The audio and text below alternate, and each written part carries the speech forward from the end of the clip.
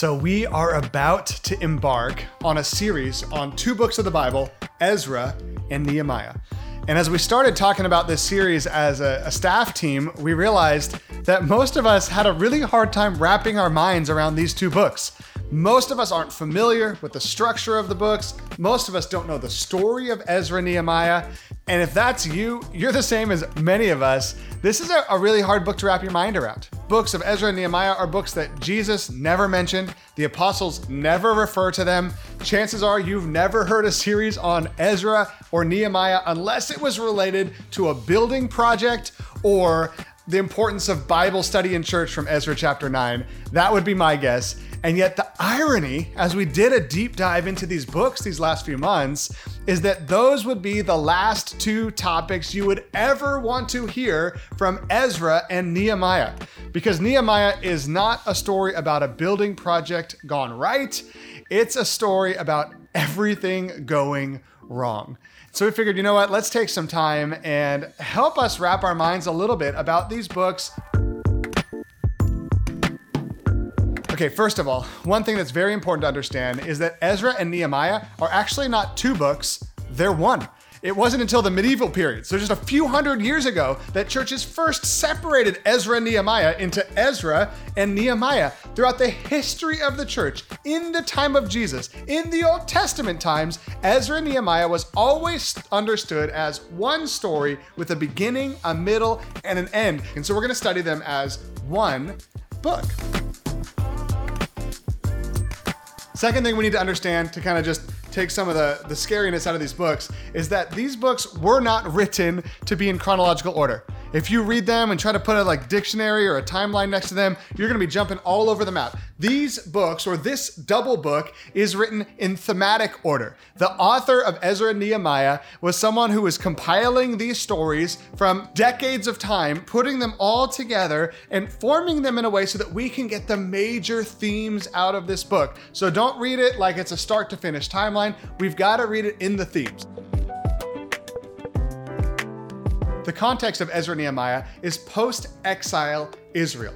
There was a time in Israel's history when they were captured. The southern kingdom was captured. The northern kingdom was captured. They were moved into Assyrian and Babylonian captivity. And yet the prophets started to emerge during this time saying that after the captivity, after 70 years of captivity in Babylon, God would free them from this captivity and he would usher in a new age. There's all this writing that builds up this beautiful future where God's people would return to Jerusalem, return to the Holy Land. God would raise up a new generation of priests. He would replace the hearts of stone with hearts of flesh. He would rebuild the temple. And as you start to read Ezra and Nehemiah over and over again, you look at this context and you realize that this is a story of that almost happening, but not happening. Over and over again, the Messiah is put up on this platter and then he doesn't come. Ezra and Nehemiah is a tragic story.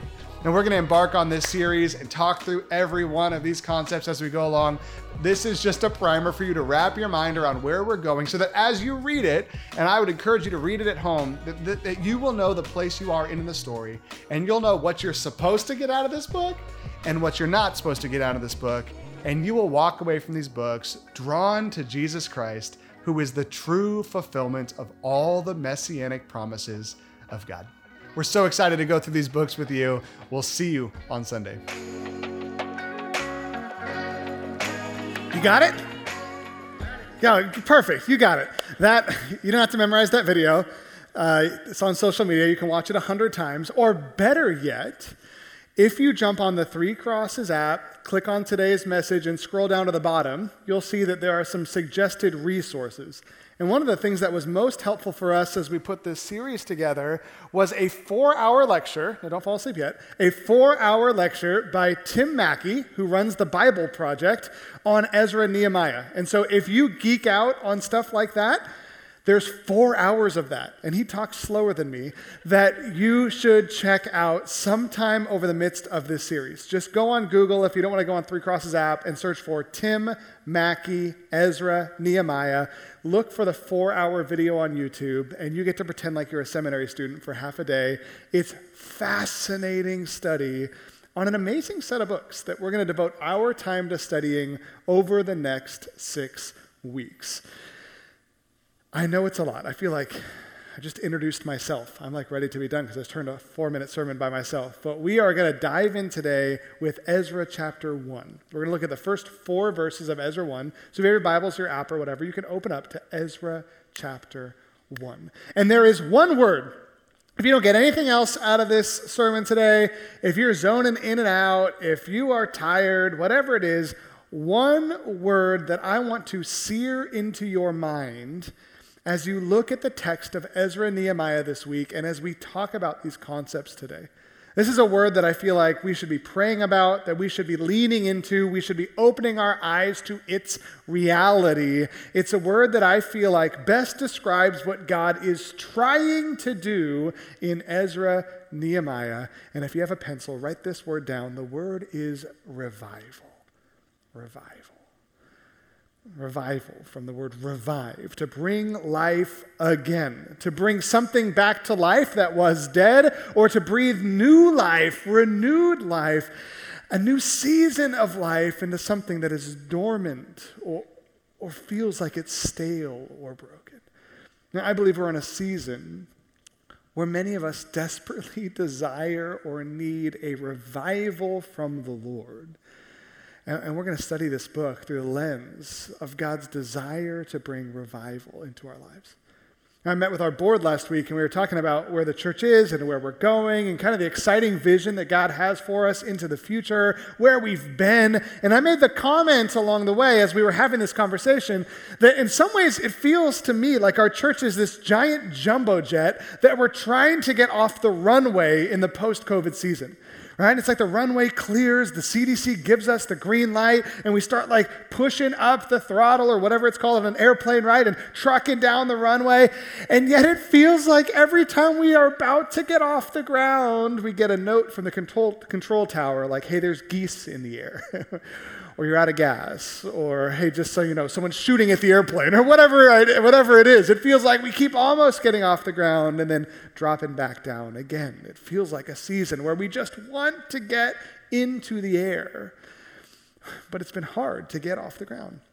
I don't know if you've experienced this in your own life. I've experienced this in our church this week. I don't know if you heard about this, but we had an exposure to COVID at our high school camp 2 weeks ago. I was like so proud of our student ministry staff. They did so much work to get out all the information, to get everyone tested, all of the details to get camp to be a safe place. Hume Lake does an amazing job making camp a safe place. But then I think it was Monday or Tuesday, a couple kids from another church started to get in the sniffles or something. So they go to the infirmary. First thing the infirmary does is like rapid test them, and boom, COVID.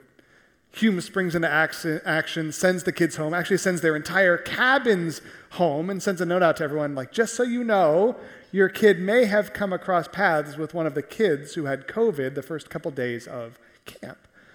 And sure enough, we found out last week that a few of our kids must have come into contact with some of the kids who had COVID at camp because we started getting positive test results within our own student ministries community.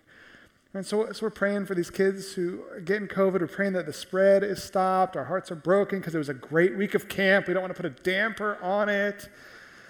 But then we start looking around. Remember we celebrated right before camp just how integrated our young adults and students are into the body life of our church. We started realizing that we just had 200 kids exposed to COVID and volunteers and staff. And so we need to quarantine those 200 people who may have had exposure, which meant we can't pull off kids ministry for the next 2 weeks. We can't pull off student ministries for the next 2 weeks. Even like our music director and all of our band that normally is putting on, we were supposed to have a worship night last Friday. We had to pull the plug last minute, right? So people are coming up, where's the worship night? Hey, they just realized they had to quarantine, right? And so last minute, all these things that are going up and to the right, we had to say, hey, let's ground these planes for another 14 days. And we had to cancel our kids camp. They're supposed to leave today for kids camp. And the exposure and all that, we just had to pull the plug. And so I had to go and tell our 8-year-old that his camp wasn't happening. After all of his brothers got to go to camp, his sisters got to go to camp, it was finally his week of camp. And I'm like, buddy, I've got terrible news. Camp is canceled. like, how do you feel? He's like, I feel really sad. I'm like, no. Like, how do you think your friends are going to feel? He had like rallied up all his friends to go to camp. He's like, I think they're going to be really sad. And then he came downstairs with all of these candy and supplies he had bought to give his friends at camp. And he's like, what am I supposed to do with this now? I'm like, well, you could eat it while we quarantine together as a family. It's a season where I sense this tension, right? It feels like on one hand, it feels like God is breathing life into us again. And God is starting to bring folks to church that have never been to church before, starting to bring folks back who've been gone for a long time, starting to get ministries going, and some exciting things are happening if you've connected in some of our different ministries, like our women's ministry thing tomorrow night, or our community life thing last Sunday, or the vision that's being birthed for the future we talked about a few weeks ago. We are so excited, like God has these plans for us. It's like COVID has other plans for us. Right? And the world we live in has these other plans for us. And it feels like every time life starts to emerge, death reemerges again. And so I've had this longing for the last several months that God would bring forth a season of revival, of revitalizing us as individuals, of revitalizing us as a ministry, of revitalizing us as a missionary force in our world, of bringing a new season of spiritual vitality to our region in the East Bay and around the world. I've been sensing that the next season ahead of us is a season where the Spirit has great plans to do great work. But I think one of the things we've learned in the last year is that if God is going to do a great work, God is going to have to be the one who does the great work. Because when it comes to us, whether it's development in your own life or things that you've had ideas for your family or your workplace or whatever, I think a lot of times what we've noticed is one of the big themes of this book, which is that God has plans, and all we can tend to do is mess those plans up. Right? And you might be wondering, kind of the major question, why in the world are we studying Ezra and Nehemiah to prepare ourselves for revival? This, like I said, is a story of a revival that didn't happen. We'll talk about this over the next 6 weeks. We get this glimpse of something beautiful in Ezra 1:1-4, and then we see Zerubbabel leading the charge to rebuild the altar of God, and it's this amazing moment that almost happens, and then it gets real weird. We'll talk about that next week. Then Ezra feels commissioned to go and lay the foundations of the temple, and it feels like another groundswell of revival amongst God's people, and it starts coming together, and then they have this worship service, and people are laughing and praising and crying.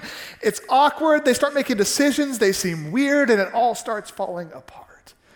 Nehemiah gets commissioned to go and build the walls of the city. He has this burden from the Lord, and he has opposition, and he fights through the opposition, and finally he finishes the project. They have this amazing revival service in Nehemiah chapter 9 through chapter 12, and then no sooner does it start then it all falls apart, right? By the end of Nehemiah, Nehemiah is literally pulling people's hair out, beating them up, and crying out to God, "Why have you put me in this position?"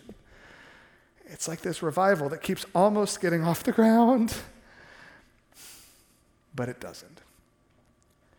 Nehemiah and Ezra are books where we see that God is trying to birth something amazing, but well-intentioned humans keep getting in his way.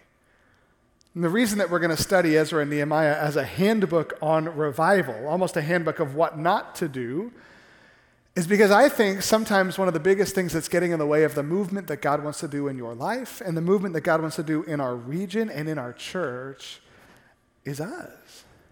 Have you ever had a season where it seems like God was starting to do something in your life, but then you fell into sin and it all kind of fell apart? Or God was starting to give you a vision for something and then you got scared and the opportunity passed? Or God was stirring in your heart to take on this new endeavor. You were so excited about it, but then it became real and you couldn't get people rallied around it. It all just fell apart. If you've ever had a season like that, chances are you've sensed that the Spirit was willing, but your flesh was weak. And so we're going to study these books, Ezra and Nehemiah, these next few weeks to equip ourselves for the Spirit's work in this next season by learning how we can get out of God's way and allow him to do the work that he wants to do in our lives and in our church and in our world. So today, as we dive in, 4 verses, all we're going to do is look at the hope that's starting to come, kind of starting to sense how the Spirit brings forth revival in the books of Ezra and Nehemiah. And so we're going to read together Ezra 1 through 4. These are 4 verses that are mirrored very closely in 3 different stories. Here in the Zerubbabel story, next in the Ezra story, then in the Nehemiah story. And so we're going to look at this first one as a pattern. This is Ezra 1:1. Ezra tells us that in the first year of Cyrus, king of Persia, in order to fulfill the word of the Lord spoken by Jeremiah, the Lord moved the heart of Cyrus, king of Persia, to make a proclamation throughout his realm and also to put it in writing. This is what Cyrus, king of Persia, says. The Lord, the God of heaven, has given me all the kingdoms of the earth, and he has appointed me to build a temple for him at Jerusalem in Judah. Any of his people among you may go up to Jerusalem and Judah and build the temple of the Lord, the God of Israel, the God who is in Jerusalem, and may their God be with them. And in any locality where survivors may now be living, the people are to provide them with silver and gold, with goods and livestock, with free will offerings for the temple of God in Jerusalem. This is 4 verses that may not spark joy and exaltation and worship in your life, but for the folks who were reading this in the time of Ezra, these 4 verses would have sparked an intense amount of excitement about the vision God had for their future. Tim Mackey, who wrote that Bible Project 4-hour lecture that I talked about earlier, he described these 4 verses as having a strong, he said the Messianic packet of hope is strong in these 4 verses, that there was something about the words of these verses that unlocked in the minds of their people that something amazing was about to happen. Now, if you want to write things down today, here's something you could write down about revival. Number 1, revival is often sparked with a glimpse of hope.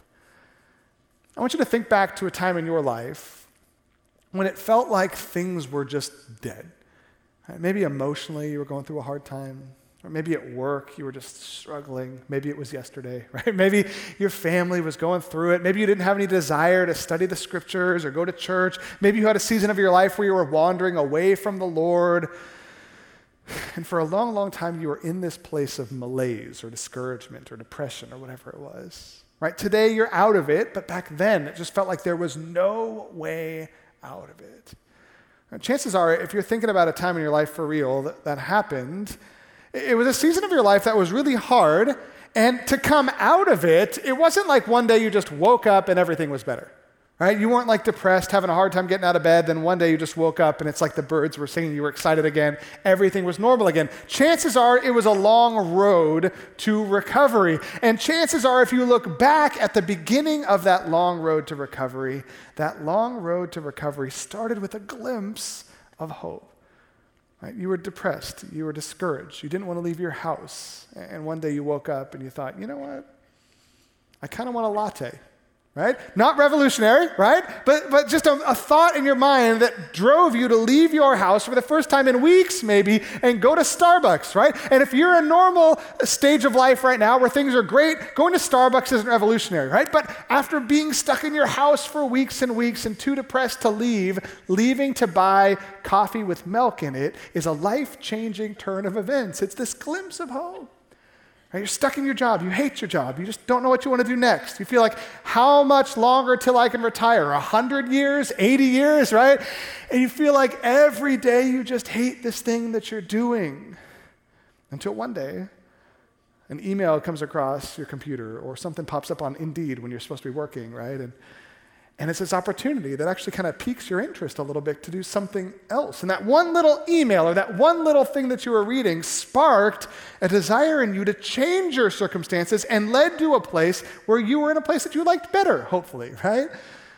What I'm trying to say is that when God breathes new life into us in seasons of our lives, a lot of times it starts with just a small glimpse, a glimmer of hope. Now think about when you first became a Christian. It's not like you became a super Christian overnight, right? That took a long time for you to finally, now you're a super Christian, right? But the first time you heard the gospel, maybe there was just this glimpse of something in it that sounded intriguing to you. I remember for me, the first time I came to church, I was in high school and I came to our youth group here, and I remember the first glimpse of hope I had was I looked around and I saw all these youth group kids and something seemed different about them. I didn't believe their message yet. I wasn't a Christian yet. I didn't understand anything about the Bible yet, but I just saw something that drew me in, and this little spark of life and excitement was a spark that God later fanned into flames. And these first 4 verses of Ezra are a spark that when the people in Ezra's day would have heard them, it would have ignited something in them. This is happening. This season we've been waiting for is finally happening. They had been in captivity, like I said on the video, for 50 years at this point. And yet God had told them before they went into captivity that someday the captivity would be over.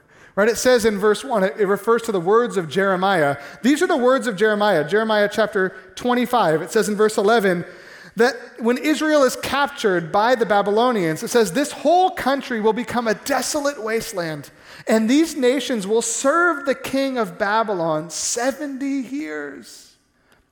But when the 70 years are fulfilled, I will punish the king of Babylon and his nation, the land of the Babylonians, for their guilt, declares the Lord, and I will make it desolate forever. In chapter 29, you've probably heard this before. This is where it was originally written, Jeremiah 29, 10 and 11. He says, this is what the Lord says. When 70 years are completed for Babylon, I will come to you and fulfill my good promise to bring you back to this place. For I know the plans I have for you, declares the Lord. Plans to prosper you, not to harm you. Plans to give you hope and a future. Then you'll call on me and come and pray to me, and I will listen to you. You will seek me and find me when you seek me with all your heart. I will be found by you, declares the Lord, and I will bring you back from captivity. I will gather you from all the nations and places where I have banished you, declares the Lord, and I will bring you back to the place from which I carried you into exile. For 50 years, the people have been waiting for a glimpse of hope that the end of captivity was coming, waiting for a glimpse of hope that they would return to the promised land, waiting for fulfillment that God would bring revival. Remember in Ezekiel, there's that vision of the dry bones that God says, I'm going to put flesh and blood back on your dry bones again. Someday I will replace your hearts of stone with the heart of flesh. Someday I'll have a new covenant with you. Someday my Messiah will come and usher you into an age that will be everlasting. Someday you will reign from your holy city, and my kingdom will establish over the entire earth. Someday this captivity will be over. Someday this season will end, and I will restore your fortunes again. Ezra chapter 1, verses 1 through 4 is a glimpse that the day they were longing for is coming. And there's a couple clues that we can see in Ezra chapter 1 that the day they had been longing for is coming. The first is in verse 2. Cyrus says, the Lord, he names Yahweh, the God of the covenant people of God, the Lord, the God of heaven, has given me all the kingdoms of earth, and he has appointed me to build a temple for him at Jerusalem in Judah. Now Cyrus, who wrote this edict, he wrote it down, he made it formal, he put it on paper. He was not a worshiper of our God. Most scholars believe that if he aligned most with one God, it was an ancient god named Marduk, not Yahweh. Cyrus was not a believer, not a covenant person, not a pro-Jewish person in that time. He was just a king. He was probably making a political move. But at the same time, this pagan king opens his mouth and says, here's what I want to do. I want to start to restore the fortunes of Israel. You know, this is the first time in the Old Testament that God uses intentionally a king, a ruler, a pagan person to restore the fortunes of his people. Right? We think of characters like Pharaoh in the Exodus. We think of characters like the king of Assyria, the king of Babylon, who are used as tools of God to punish God's people for their sin. But now the script is starting to flip. Now God is starting to use even these pagan rulers and empires to restore his people. And so as Cyrus says, I want to help Israel, the people would have been sparked with a bit of hope. Now, the second thing that Cyrus says that would spark hope for them is in verse 3. He says, any of God's people among you may go up to Jerusalem and Judah and build the temple of the Lord. Now, this is a picture that the fortunes of Israel are being restored. This idea of the temple being the centerpiece of worship, the temple representing the heart of the Jewish religion, the temple being the place where God himself dwelt with the people of Israel. And Cyrus is saying anyone who feels compelled can go and put religious life back where it needs to go again. It's a spark of hope. And finally, in verse 4, he says, in any locality where survivors may now be living, the people are to provide them with silver and gold, goods and livestock, and with free will offerings for the temple of God in Jerusalem. You see this picture here in the beginning of Ezra. We see it again a couple times in these two books where what's happening looks a lot like Moses and the Exodus. Remember the Moses story where Moses keeps going to Pharaoh and saying, let my people go, let my people go, let my people go. And Pharaoh's like, no, no, no. But finally God changes the heart of this Egyptian ruler. And Pharaoh says, fine, right? Because of all the plagues, fine, you can go. And he commissions all the people of Israel to go out into the desert and pursue the promised land. And as they go, all of the Egyptian folks come out and start showering them with gold and jewelry and gifts. Remember this? And as they're going, they're taking the plunder from Egypt through the Red Sea into the most iconic moment in Old Testament history. It's a beautiful reminder of the way that God redeems us and saves us from our sin and our bondage. And in Ezra chapter 1, we hear Cyrus giving a very similar message. He says, it's time for you to go. You can leave this land of captivity with my blessing. You can go back and restore the fortunes of Israel, go back to the promised land, and anyone who doesn't feel compelled to go with you, why don't you give them silver and gold and free will offerings to help with this project? And so you see this picture of all of God's people raising up to go back home and restore the fortunes of Israel again. It's a messianic packet of hope. It's a glimpse of revival. I love that even in here, we get a sense that God is stirring in the hearts of different members of the faith community differently. Right? You've got men like Zerubbabel and Ezra and Nehemiah that God is raising up to be a leader in this charge. Zerubbabel leading this first wave of exiles. Ezra coming back to restore worship to God's people. Nehemiah wanting to come and build the wall and lead the charge. These leaders emerge. And then all these other people emerge. Some are priests that emerge. Some are helpers that are emerged. Some are builders, right? They all have these different roles and they all get called by God to take their hands up and work and play their part in restoring Israel again. And yet we see in these verses that some people are even called not to go. Cyrus says, hey, if anyone doesn't want to go back, that's fine. But those people are called to give financially, to fund the project. Everyone is being worked on by the Lord to take part in this revival in a different way. I said that revival is sparked often with a glimpse of hope. And I think when we see the individual contribution of these different players of Israel, we can add a little bit of a caveat on that. You can write this down, that revival is sparked in you when God starts bringing a stirring into your heart. Revival is often sparked in you when God begins stirring your heart. I love that concept that anyone who feels compelled to go should go. The question I have for you along those lines is what is God stirring in your heart? Maybe it's a longing. Maybe this has been a hard 18 months for you and there's something that you're missing in life that's not working. You're missing the friends that you had before COVID. You're missing the community that you had before, a glimpse of something beautiful. Maybe you're longing to gather back with a certain group of people again, or longing to get back on God's mission he had for you again. You're longing to see God do a work in your life again. You're longing for your prayer life to be vibrant again. Maybe it starts with a loss, a longing, a lament. Maybe it starts with a stirring towards something new.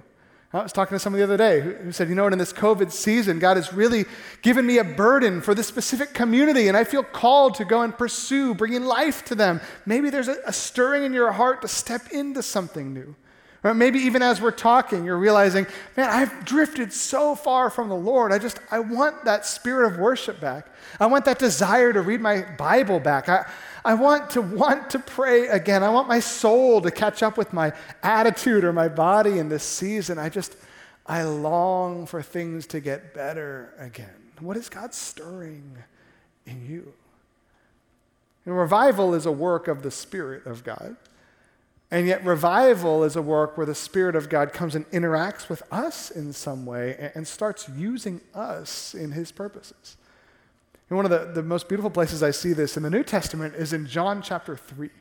In John chapter 3, a man named Nicodemus comes to Jesus. And Nicodemus is evidently starting to sense this stirring from God that he wants to be a Christian, to follow Jesus. And he starts talking to Jesus, and he's not really understanding it, comprehending it. And Jesus tells him, you need to be born again, right? Like revived. You need to have life come into you, into your soul, into your spirit. Nicodemus doesn't get it at all. He's like, how are you supposed to get born again? And then Jesus says this. He says, the wind blows wherever it pleases.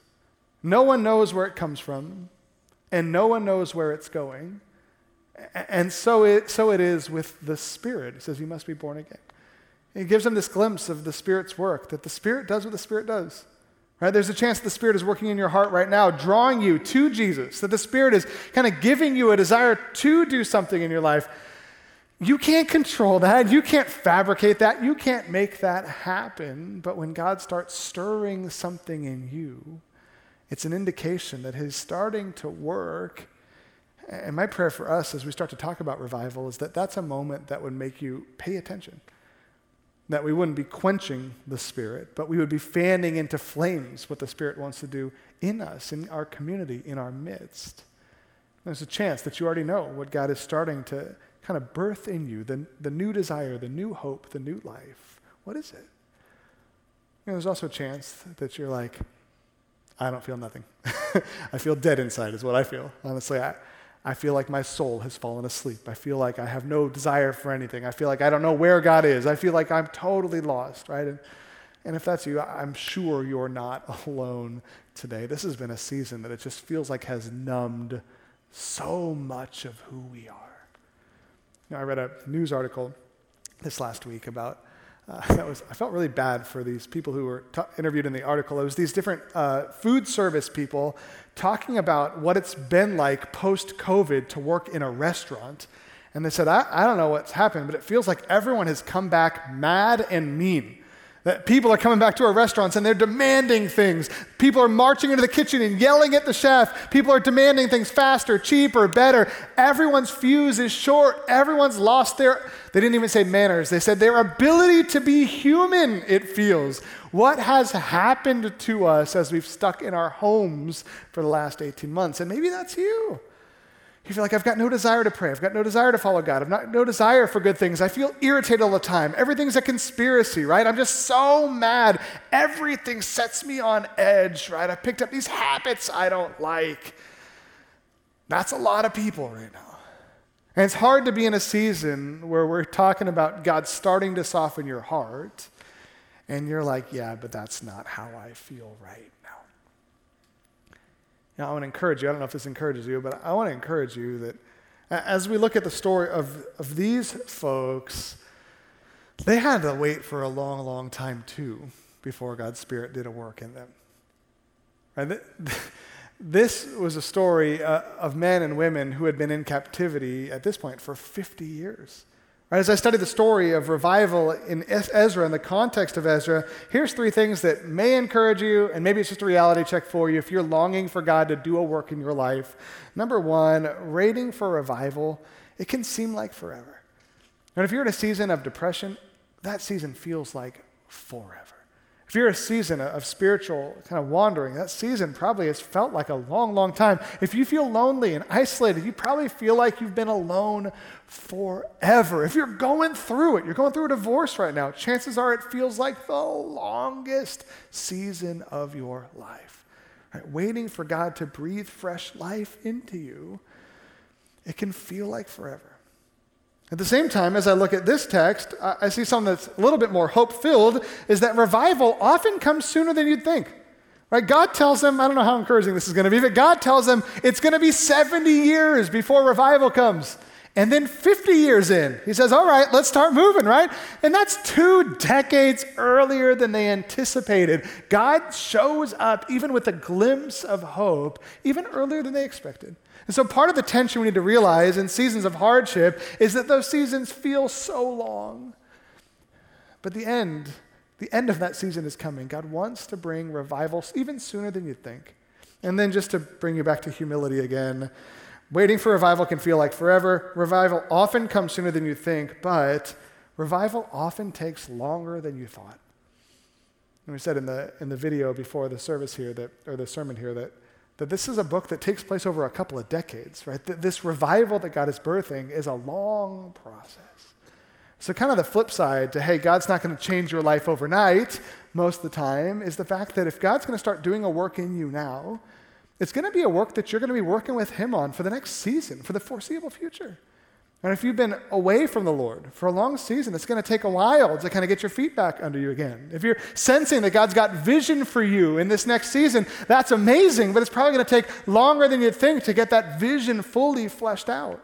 Now, I read a quote a couple years ago that said that we tend to overestimate what we can accomplish in 1 year and underestimate what we can accomplish in 5 years. I think a lot of times that's just how God works, is that sometimes the catalyst for our life change comes sooner than we'd think, but it takes longer than you'd think to come to pass. Right? All that to say, if you're in a moment or a season comes in your life where God gives you a glimpse of hope, steward that glimpse of hope.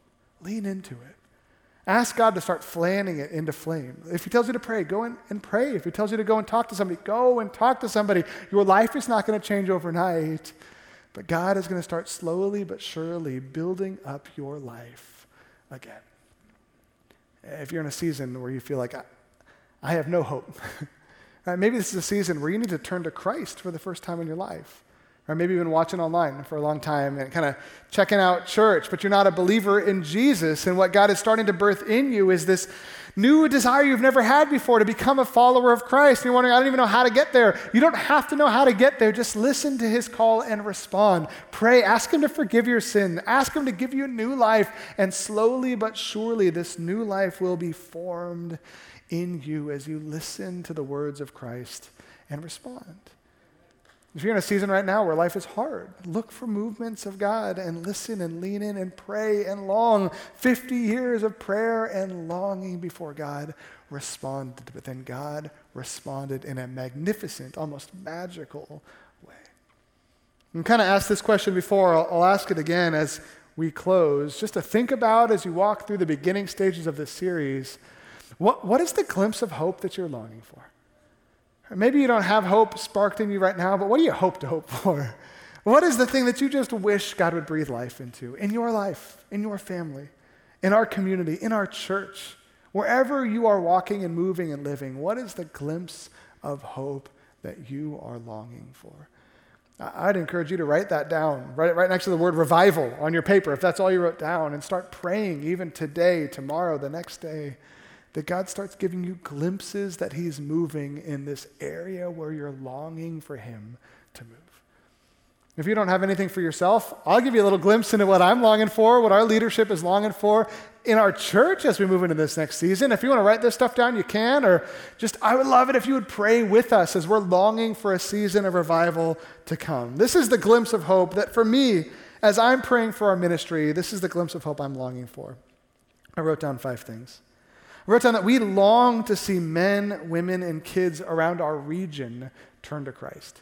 This is a season, when we talk about revival, I don't want to beat around the bush. I'm not primarily talking about you wanting to pray more, which is awesome, or you having a better work life, which is great. I'm primarily imagining thousands and thousands and thousands of people moving from death to life.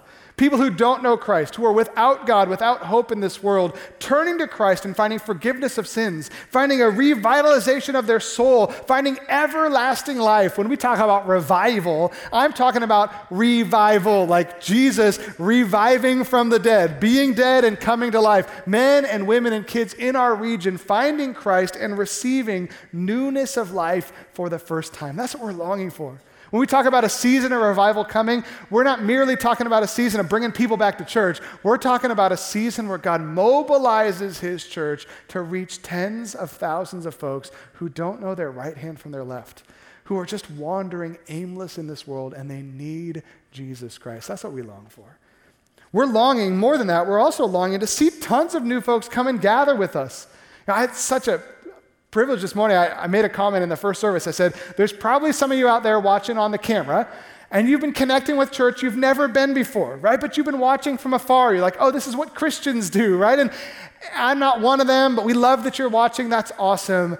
I said, one of the things that we're longing for is that you guys who exist online would somehow exist in real life with us. Maybe you found Jesus over the midst of the pandemic and you're watching from home. Come and join us in this room, right? Maybe you're coming and joining us in this room after finding Jesus in the pandemic online. I met a couple after the first service who said, you know what, we've been watching on TV and we just came for our first time today. I said, man, I was just talking about how we're longing for folks like you to emerge into our midst. We've been praying for months that one of the beautiful effects of the pandemic was that we had a season to reach into the world and reach folks who are far from the Lord. We love to see them gathering with us, right? We're not mostly excited about folks joining our church from other churches. We're mostly excited about folks joining our church because they met Jesus Christ and they're joining our family for the first time. We long for that. We long to see people connect in community and start to grow in their faith. It's been so encouraging these last couple months to see our community regathering things in the gym. We had one last Sunday. A few weeks ago we had one. We've got another one coming up at the end of the month. And we love seeing people connect in life-giving Christian community. We love discipleship happening. And we're excited about the fall. We're launching some new discipleship endeavors. We got 3 Crosses U starting up, where we're going to help people understand the basics, the foundational stuff of the faith, some deeper theological concepts. We're getting our communities up and going again. And again, we're not merely excited to get Christians doing Christian things again. What makes us excited is that we believe it is so powerful when believers in Jesus have community around them, they become a world-changing force. Right, there have been so many people in our church before the pandemic who didn't know anybody. Right? That was the hardest thing for us when the pandemic hit. We started making phone calls, and we realized we have the phone number of like 700-800 people in our church, but there are thousands and thousands and thousands of people who are part of this church that we have no idea who they are. They just show up on Sunday, they disappear. They show up at an event, and they disappear. We don't know who they are, and worse yet, they don't know anybody. And so think about how life-giving it's been for you to connect with believers in the midst of the pandemic and pray on Zoom or in homes, wherever you could. There's so many people who are part of our church who haven't talked to a Christian in 18 months. So we long to see men and women gather with us and grow in their faith. Fourth, we long to see people activate in their faith and start to go on mission with Jesus. We were talking last week about how beautiful it would be in this next season if God would start to raise up men and women in their workplaces, in communities, in homes, in school, to live on mission for Jesus Christ.